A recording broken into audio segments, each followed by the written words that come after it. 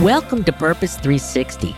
I'm Carol Cohn, and today more than ever before, companies, brands, and their partners need to stand for something beyond the bottom line. I've created this program to provide insights and ideas to share with you so that you can apply them to your work the very next day.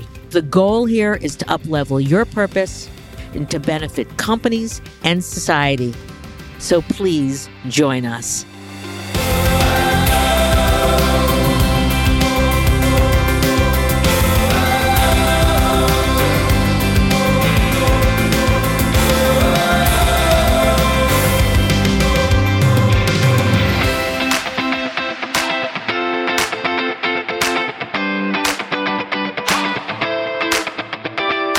I'm so excited to have Kiva.org on our show today with their new CEO, Chris Sakalakis. Kiva's mission: they were founded in 2005 to build a financially inclusive world where all people have the power to improve their lives. Chris is a veteran of Silicon Valley. He worked with eBay, he worked with StubHub, and I believe in our conversation that truly the universe was setting him up to have this role at Kiva. Kiva has a tremendous clarity of mission that you're going to hear from Chris. They are a great partner with their corporations as well as governments. They have a huge commitment to innovation. I asked Chris about, do you have an innovation department? He went, no. We practice innovation across the organization. But they also have a strategic partnerships group, an impact group, because they know there are over 200 partners want to know what's the great story, what's the impact that I can communicate to my constituencies. So let's get into this wonderful conversation because you're going to learn about clarity of purpose, about there's no straight line going forward, and that over-communicating internally and externally is truly, truly critical to accelerate and amplify a great organization. Let's get into our conversation with Chris.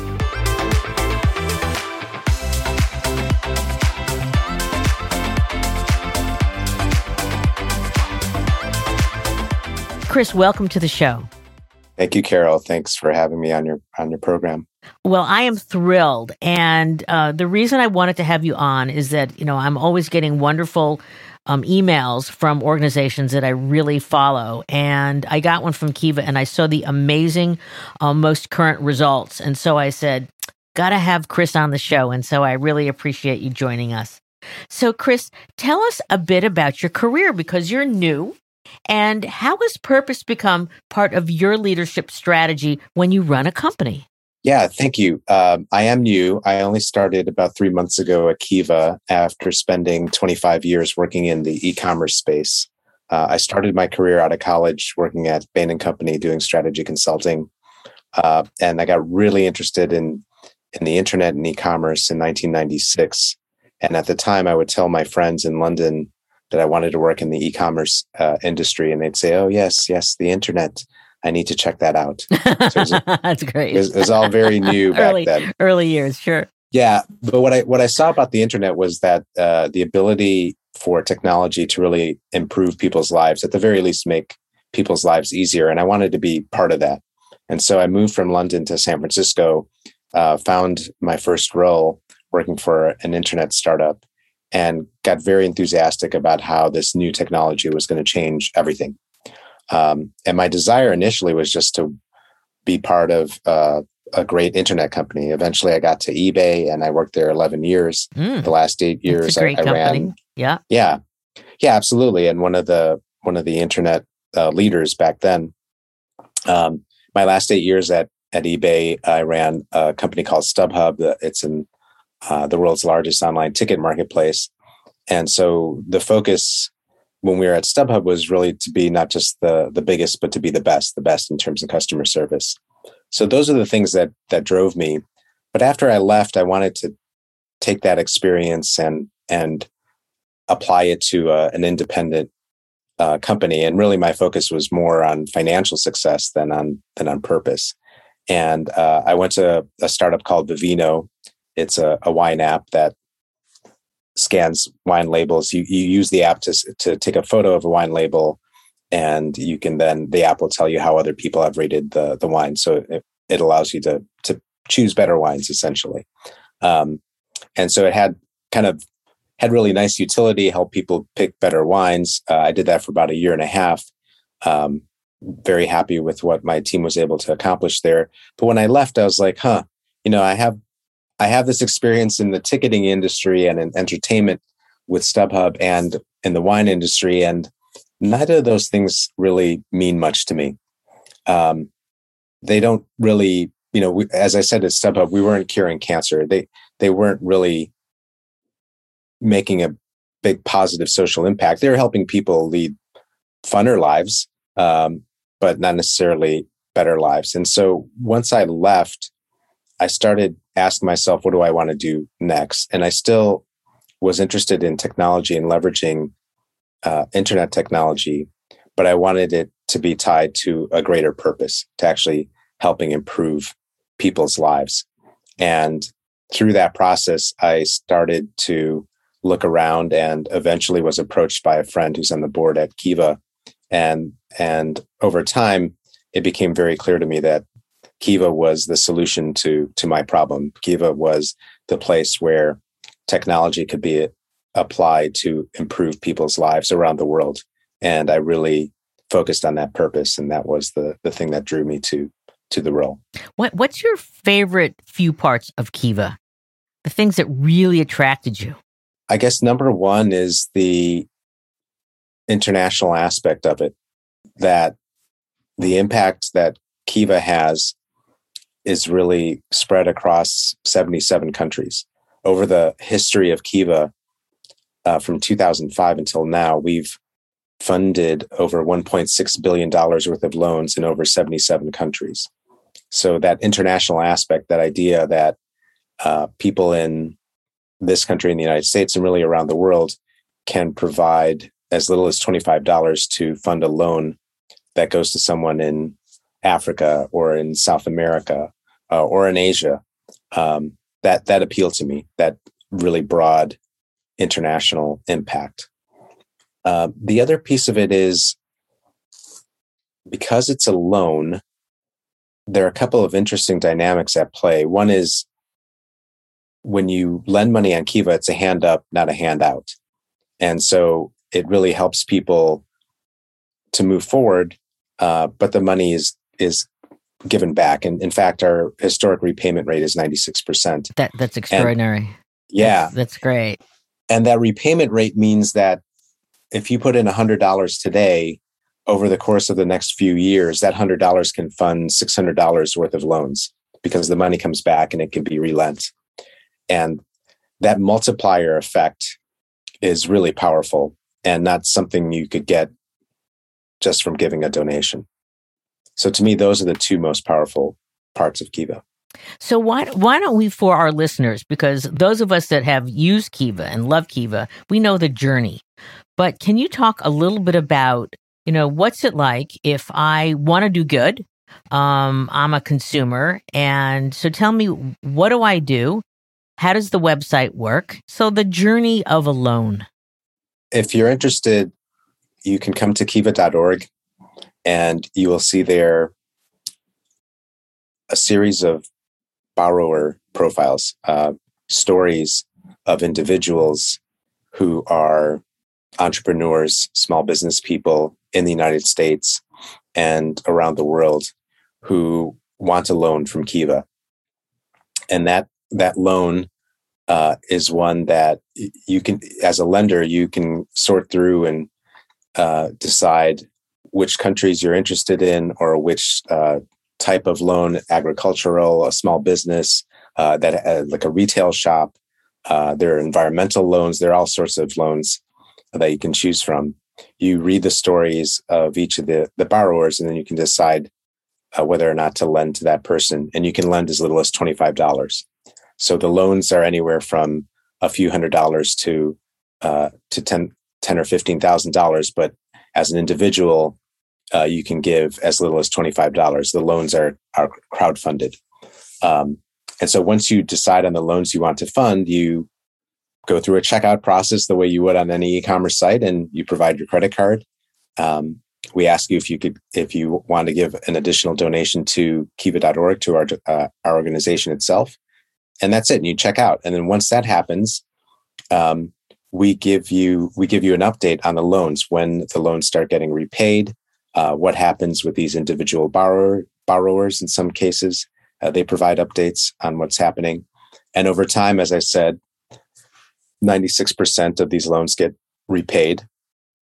The money comes back into account, and you can decide what to do with them. At that point, you can decide to loan the money out again, or you can decide to take the money back. And so there's this virtuous circle.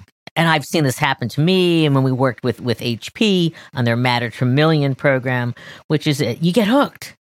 And, you see how you're helping. The crowdfunding model helps to accelerate it. And then you say, I got my money back. I want to do it again. So that's an incredible cycle of success. And you have touched, I know that you have put out about $1.6 billion in loans. To how many people's lives have you touched? That $1.6 billion has funded loans to 4 million borrowers around the world. That's amazing. And then I know one of your fast facts is that you're funding loans now every 2 minutes. So the velocity is just lovely. Absolutely. And also 81% of the borrowers are women. So it's a wonderful way to support women around the globe. When we look at the universe of people we are trying to help in the world, it's 1.7 billion people. So 4 million borrowers is awesome, but we have a long way to go. Oh, and I bet under your leadership, you're going to get there very, very quickly. So Kiva has its loan program, but you've also, as the organization, has developed other impact lines, such as Kiva Capital and Kiva Labs and Kiva Protocol. So can you just explain a little bit about each one? You could start with Capital. And, how were those different lines, impact lines, created? Thank you for mentioning those additional impact lines. Kiva started with Kiva.org, our marketplace business, in 2005. And that has been a sort of test bed for other ideas.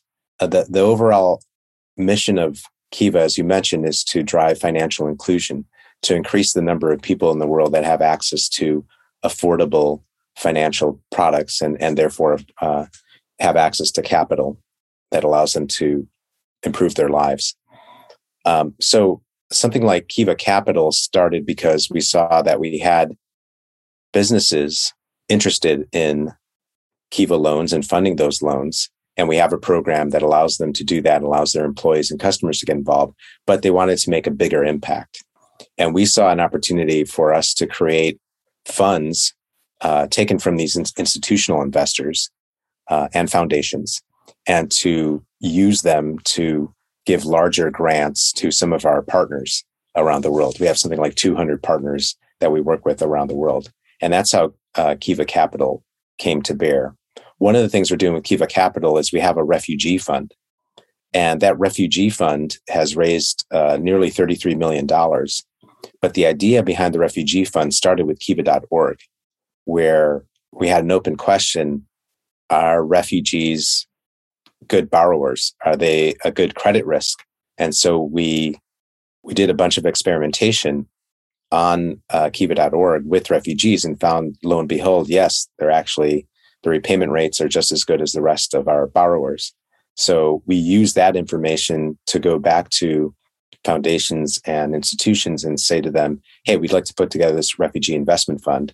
And we got a bunch of people interested, including the U.S. Development Finance Corporation. So that's one of the 4 funds within Kiva Capital that we're doing today. So you're not acting like a not-for-profit per se. I mean, you're acting like this incubator around financial inclusion.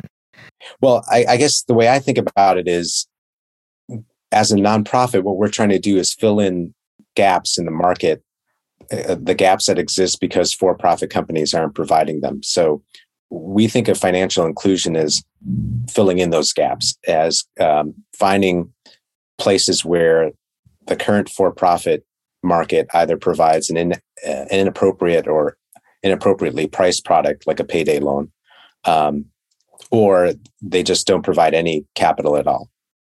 Yeah. So the experimentation in our minds is part and parcel in what we're trying to do, because we're trying to fill in these gaps. So we talked about Kiva Capital. Kiva Labs was also born out of this idea, like, how do we innovate to better meet the needs of our borrowers? I mean, the whole idea behind Kiva was we started as this online platform to crowdsource money from individuals and provide microloans. The idea of a microloan existed, the idea of the internet existed, but the idea of crowdfunding loans did not exist until Kiva started in 2005. So innovation really drove the whole birth of Kiva. And so these additional impact lines are ones that continue that theme of using innovation and technology to improve financial access for those 1.7 billion people in the world who are unbanked. So getting back to Kiva Labs, same basic idea. When we did the experimentation around the refugees, that was part of a labs program. And in 5 years, we used that program to provide $20 million in loans to refugees. And that's how we found out that the repayment rates were at 96%, about the same as our other group of borrowers. So I love the way that you're making this innovations lab, that I have not heard that with many not-for-profits, that they're going to take the risk and they're going to seek to find new ways to fill the gaps. So that's great. Let's talk a little bit about Kiva Protocol. Yeah, so Protocol is very different than what we traditionally do. It's not a strictly speaking financial services product or service. Protocol is actually an identity system. It is a digital wallet, and it's an ID verification system you can use with a thumbprint. And the basic idea behind it is that in order to get 1.7 billion people access to banking services, we have to make it easier for them to take care of all the identification needs that are required to open a bank account or to create credit. And in most countries, that's arduous. You have to get the paperwork. It's kind of work for the bank and it's work for the individual, and neither side is interested in doing it. And so what we wanted to do is create a more affordable and an easier digital solution using blockchain technology. And this is a product we sell to countries. So Sierra Leone was our first customer for this. The country of Honduras is the second. And the third is the UNHCR, or the UN High Commission for Refugees. And the idea here is pretty simple. They have databases of people. These countries have databases of people for voter registration. And so we want to take that database, digitize it, tie it to a person's thumbprint. And then when they go into a bank, they can provide that thumbprint to open a bank account. And they have the credentials they need to open a bank account. And it makes it easier for both the bank and the individual. And so with the UNHCR, we hope to do that within refugee camps so that it's easier for transactions to happen within refugee camps. That's fantastic. In terms of really, really filling a very, very large gap. Do you have other countries that are considering working with you besides Sierra Leone and Honduras? Yes, we do. We're talking to other ones right now, but our main focus within Protocol is working out all of the details within those countries. So we're still on our first 100 or 1,000 people on those systems, but we hope to have millions of people using Kiva Protocol as a digital identity system, and then having other services built on top of that by other partners. It's an open source system. Again, tremendous innovation. Kiva has, as you said, you've got over 200 partners.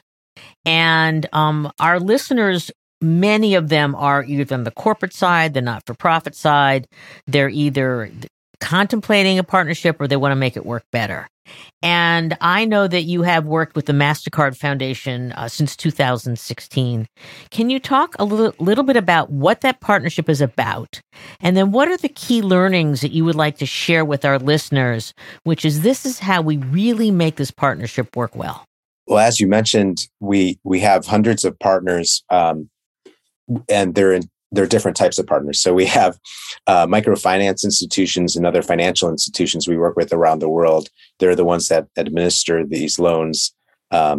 They find the borrowers for us. They provide the information on the borrowers and so forth.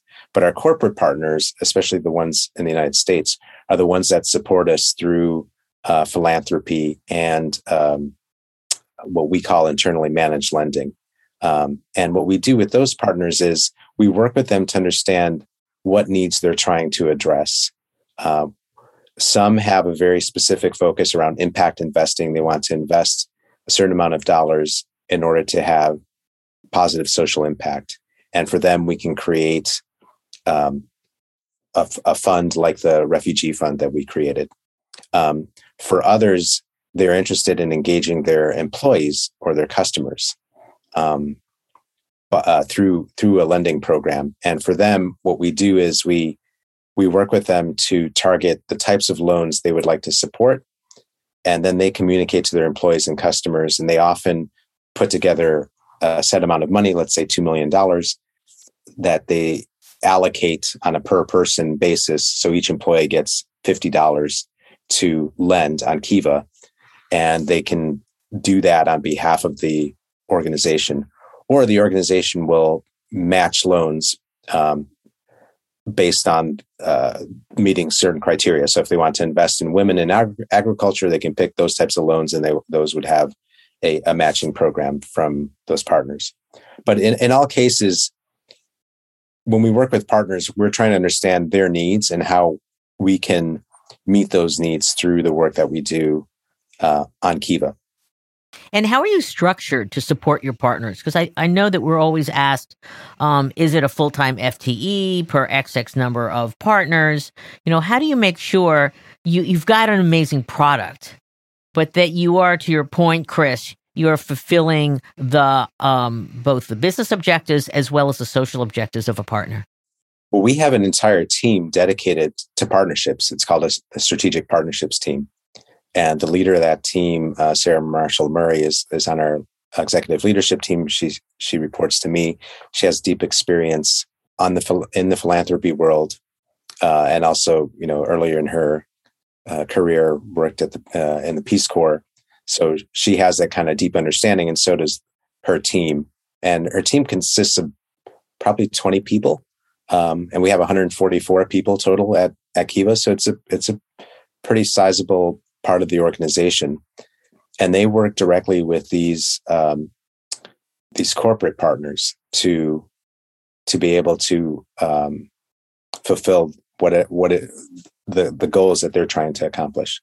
I'm sure your 20 colleagues here are getting phenomenal stories, and so how do they capture or pick the right ones and get them to their partners so their partners can amplify the great impacts of Kiva in their relationships?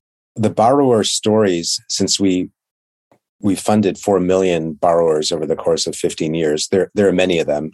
And those are gathered through our field partners, who are primarily microfinance institutions, other financial institutions. And then they're brought to us. We have an army, 400 volunteers who translate those stories for us. And those are volunteers. Yeah, which is wonderful. They do a wonderful job. And from those, we have a marketing team that tries to find highlights that we then put out on our social media channels. So the strategic partnerships team, they benefit from that, but most of their work is really working with our corporate partners. Can we talk a little bit about cause marketing? Because I know, or employee engagement. Because I know that when we worked with Kiva, it started out in 2013, and we were working with HP because they wanted to celebrate their 50th, and they wanted something really special. And it was a beautiful marriage because HP, they thought they might get 10% of their employees involved. We started out with a $7 million fund. And I think up to 2018, it has generated over $21 million. And I know when HP split up, it's kind of like, well, who's taking the dog and who's taking the cat or whatever. And I think that both of the organizations decided they wanted to continue working with Kiva. So do you have any other stories to tell about a relationship that worked, maybe another employee engagement relationship that the organization's really excited about? Well, the thing about the HP relationship was it was our first one like that. It was a groundbreaking movement for Kiva in this partnership program that we do with corporations. So it's probably the most prominent because it's the Mac Daddy of them all. But I have to tell you that there was no sense at the time that it was the first. Oh, really? I think that no, it wasn't at all. I think the big surprise at HP was the amount of employee engagement and excitement. And it was palpable. I think everybody was surprised. So you were like a great partner. Well, thank you. That's great to hear. And I can't take credit for it since I wasn't at Kiva in 2013, but I'll pass that on to their team. The success of that HP program made it a real program within Kiva, where we actively go out to corporations and say to them, would you like to engage in a program that would actually engage your customers or your employees by taking your dollars and giving them to these people so that they can lend to needy people around the world? And so for us, we've built out and are continuing to build out tools that make it easier for corporations to work with us to target exactly who they want to target, the country, the type of borrower, and to make it more engaging for their employees or customers. I want to jump to the pandemic for the moment, because I know that all not-for-profits were challenged in various ways, but many of them just were actually busier during the pandemic, and we're still not through it, that's for sure, because you're such an innovative organization, you're so customer-focused. Can you talk a little bit about how you rose to that challenge? Yeah, so last year in 2020, Kiva funded $127 million worth of loans, and $8 million of those loans were crisis support loans that we had never done before.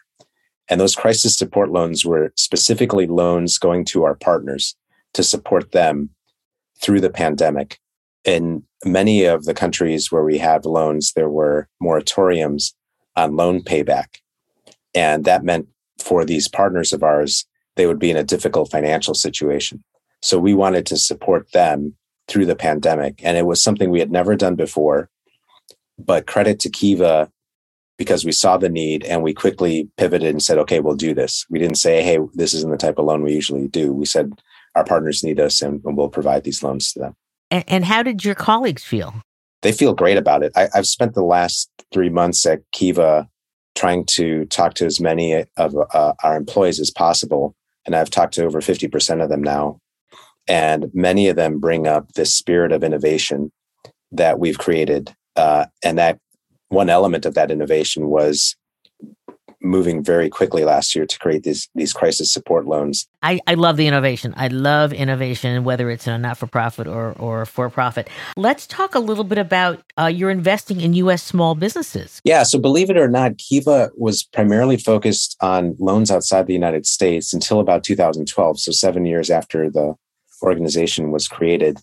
And in 2012, we started a small program to see if we could lend to borrowers in the U.S. and to do it directly as opposed to through partners, as we did in the rest of the world. And initially, it was focused on starter loans, zero interest, up to $5,000, with a focus on minorities, ex-convicts, war veterans, immigrants, other people who are excluded from the financial mainstream. And it's specifically focused on businesses, small businesses, entrepreneurs.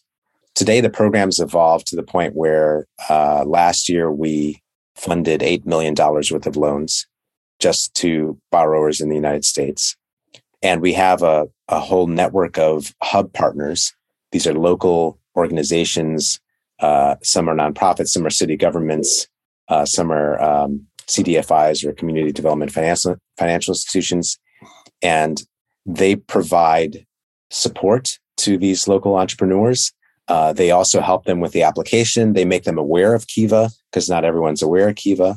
And we have a lot of great partners who've helped us. One of those is based here in the Bay Area. They're called the Central Community Partners, and they work with the city of Oakland, and they've supported hundreds of entrepreneurs to get access to these zero interest loans. So what are your goals for expansion in the U.S. with small business? Well, we'd like to get it to be bigger than 6% of our overall lending. So our challenge is to expand the program and to make it successful for the borrowers. Ultimately, what we care about is impact. And impact, we're trying to measure impact very simply as how much is a life improved by a Kiva loan or a set of lives. We hope it's not just one life that's improved. And so that's what we're trying to do. We'd like to expand the network of hub partners that we have because we think that's beneficial to us. But we're still trying to find the best way to scale out that program. And you talked about impact. And obviously, any of your partners are going to require what is the impact? Besides the dollars and loans, which is great, the repayment rate is extraordinary. But I love you talked about the impact on a life or a set of lives. So I'm sure you're feeling what that means at Kiva, but what would you like to give to, if it's a MasterCard, for example, or another partner in terms of, because they need it for their social impact report, of course. It's a little tricky to do it really well. I think we have a great impact team that measures impact for us. And so we look at things like, what is the situation of the borrower before the loan? As you might imagine, those people who have less income, who have less access to capital, they have more to gain from a loan than someone perhaps who's in the upper middle class, as an example. And so we're trying to measure what the impact is of each of our loans. And we give each loan a score from 1 to 10. And so we use this internally. We're trying to figure out how to show this externally, but we put each of our loans into one of 3 buckets in terms of impact. And the overall impact is somewhere around a 7 out of 10. So we're trying to focus on, okay, how do we continue to have that level of impact or higher, but at a higher dollar amount? That's kind of the trick of the whole thing. Because we could fund many more loans, but to people who needed it less, because that would be easier to do. So we want to be able to grow the dollars while still maintaining or improving the impact that we have. So it sounds like you don't do easy. Yeah, again, we exist to fill market gaps. And right. I feel like the for-profit market does easy. So yeah, we don't do easy. That's why you need innovation. You need innovation. I love it. To do the difficult stuff, to do the stuff that other people have said, like, this isn't going to work, or I'm not going to be able to make money on this. Well, to our listeners, you're not seeing Chris, but he is like smiling. He's like getting so into it because he loves We Don't Do Easy, and he really wants. I can see why you've been attracted to Kiva, and that you're going to take so many of your decades of experience and really accelerate the continued growth of the organization. I'd love to have you share with our listeners, and so let's just talk about 2 different types of listeners. We're going to talk about the corporate listeners. I want to hear you make a pitch to them in terms of why they should partner with Kiva. Okay. Well, thank you for the opportunity. I would say to any corporation out there, if they're trying to do something to improve their social impact, Kiva is a perfect solution for them. It's also a perfect solution if they're trying to increase the engagement of their employees or customer base around social impact. And the way we do it at Kiva is we allow them to take their dollars to specifically decide where they go, what type of people they want to support in what countries, and then a mechanism that allows their customers or employees to take those dollars and vote on a person-by-person basis, who do they want to support. Beyond that, the money that you put forward, the money that the corporation puts forward, is then multiplied over the course of 3 years is typically how we do it. So instead of just giving a donation of $2 million, you can put in $2 million, and over the course of 3 years, that $2 million can fund something like $6 million worth of loans. And so the impact that you have is outsized relative to what it would be if it were a donation. How about to a country government that may be using Kiva Protocol? For any government who's considering digital identity, Kiva Protocol is a solution. Many have been asked to provide a digital identity system, but it's easier said than done. Kiva Protocol, as a product of our nonprofit, is an open source system built with the newest technology, and it doesn't tie you to one big vendor for multiple years. Right now we're not charging for it. So it's free. That's one part of the pitch. But the idea is really simple. We're creating an open source technology platform. We will work with you to implement that platform.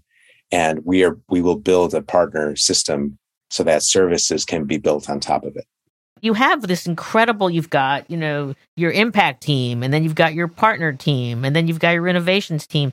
What have you learned early on regarding the organization, the departments, the groups? You said about almost 150 people.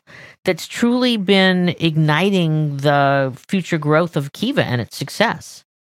One thing I'd like to say initially is really a correction. We don't have an innovation team. There isn't one team tasked with innovation. Innovation is really the responsibility of everyone. Everyone. So I love that. It's a great key learning. So thank you for that. Yeah. So we have an engineering team with people who have expertise in building out software.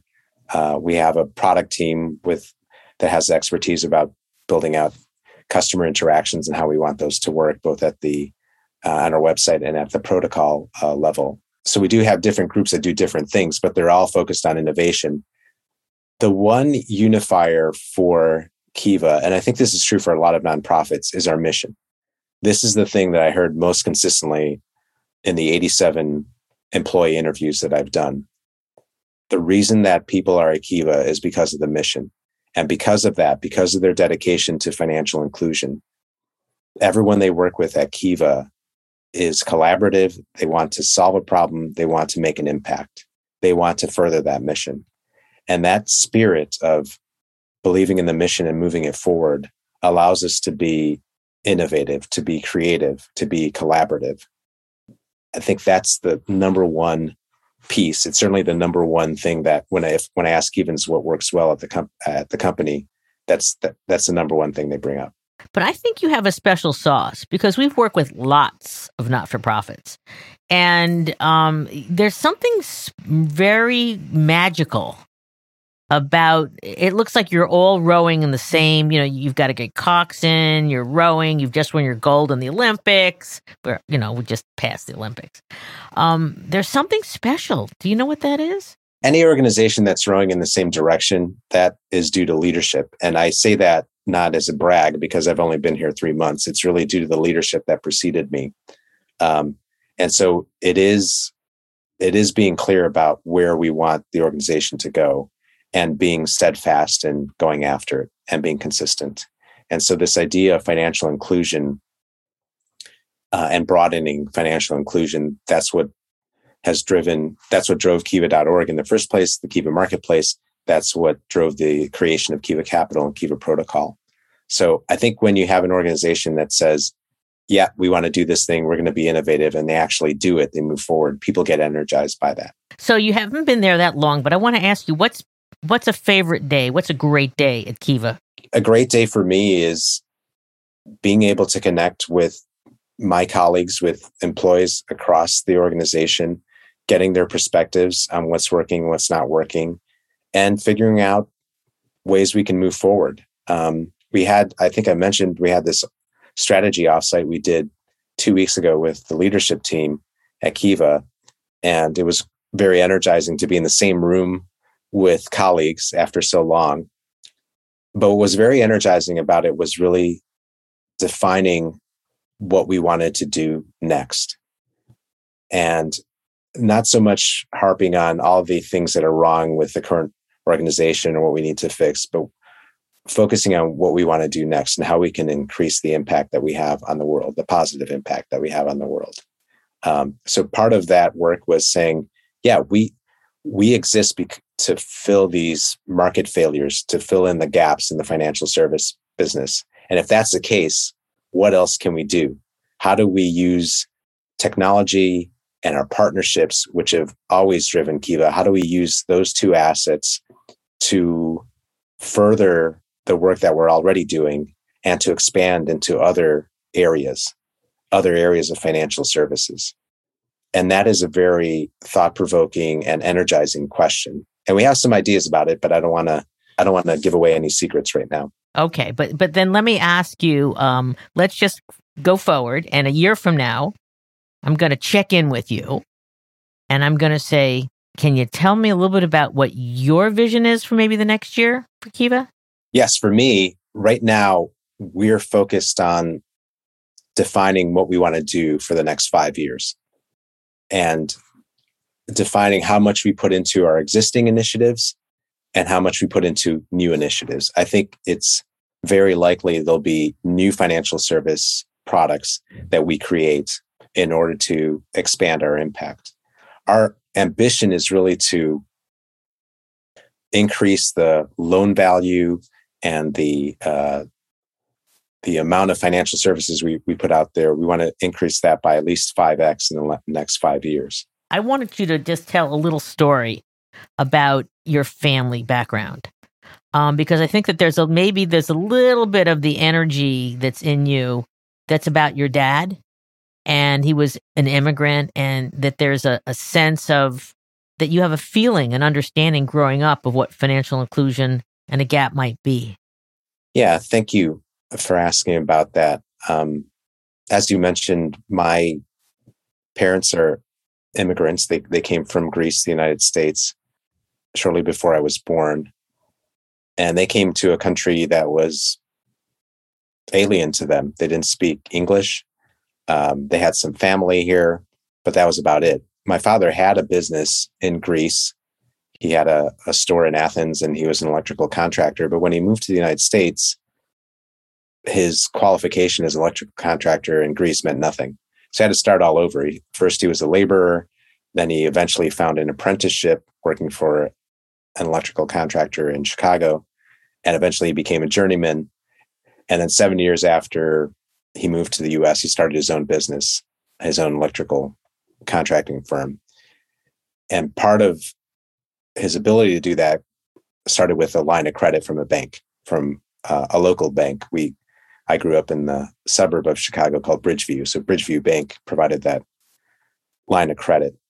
And over the years, my dad really wanted to be successful and expand beyond just being an electrical contractor. So beyond having his own business and having a few employees working for him, he took the money that he made and started investing it in real estate and doing small real estate development, small kind of strip centers.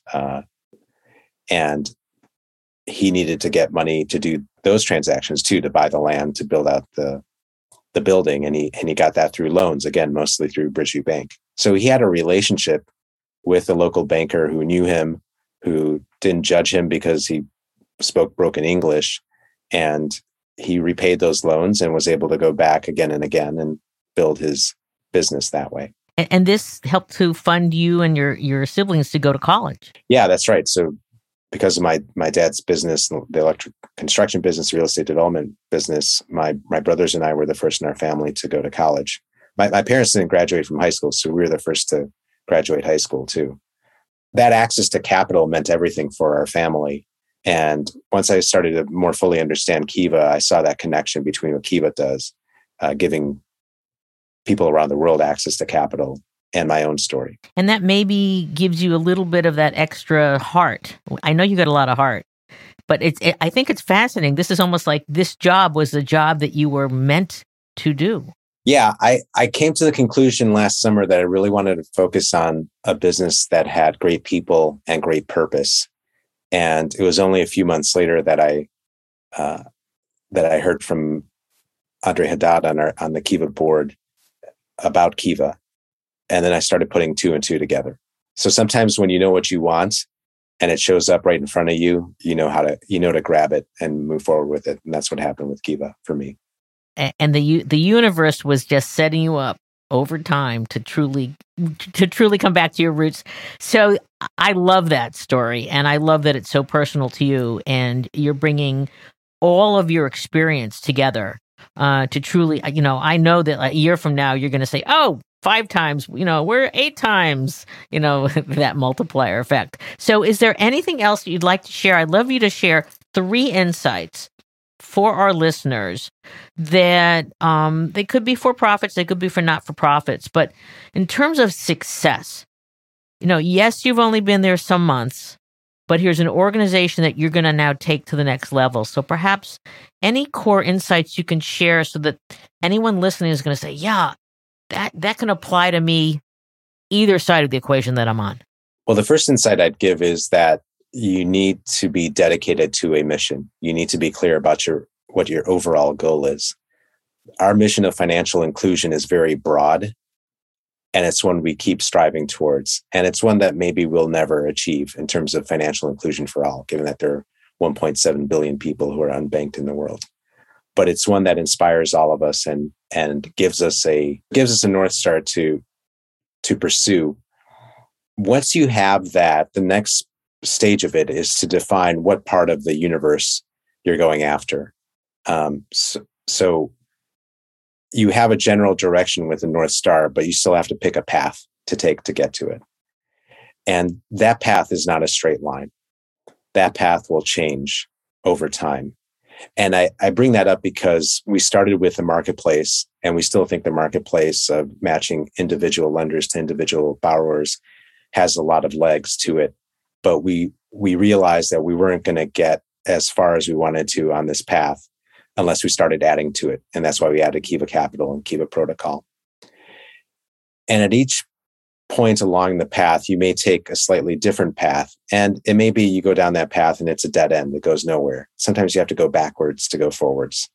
And by that, I mean, you have to try a bunch of things and see whether or not they get the impact you want, whether or not they get you closer to the goal or not closer to the goal. And if they don't, then you have to stop them and do something else. True testing and learning. For exactly. Sure. Yeah. And exactly. So that's a very well-known concept within the technology world, within Silicon Valley.